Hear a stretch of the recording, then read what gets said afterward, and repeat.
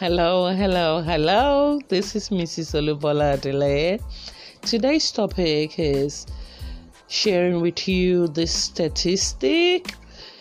85% of small businesses fail within the first 2 years. Did you know that? Well, some people do. They know, and some people don't. But for those that are not aware of the statistics, everybody wants to start a new business. Everybody wants to they want to pursue their dreams. They want to start a business. I want to be my own boss is the norm. Working for somebody and your boss is controlling your time.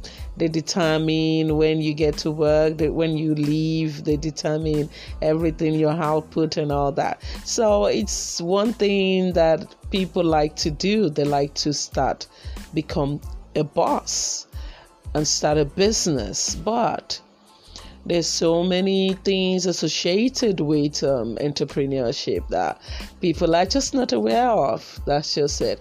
So the statistics of small businesses failing in the first 2 years is so high, 85%. So let's assume that 100 people started their business this year.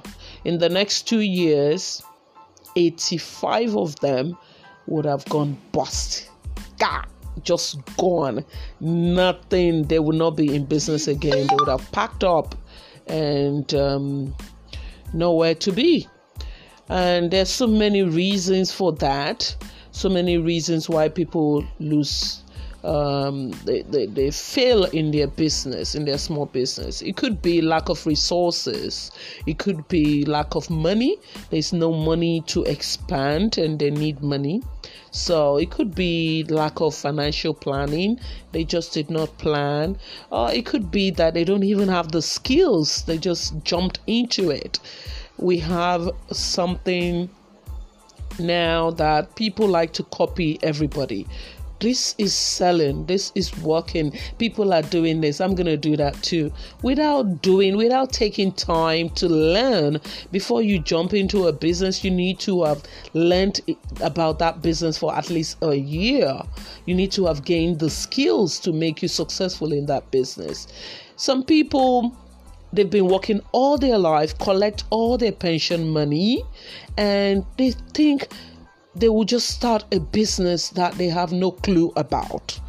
Oh, please stop doing this. Encourage all your parents, your elderly to stop doing this. You must have started many years before you retired.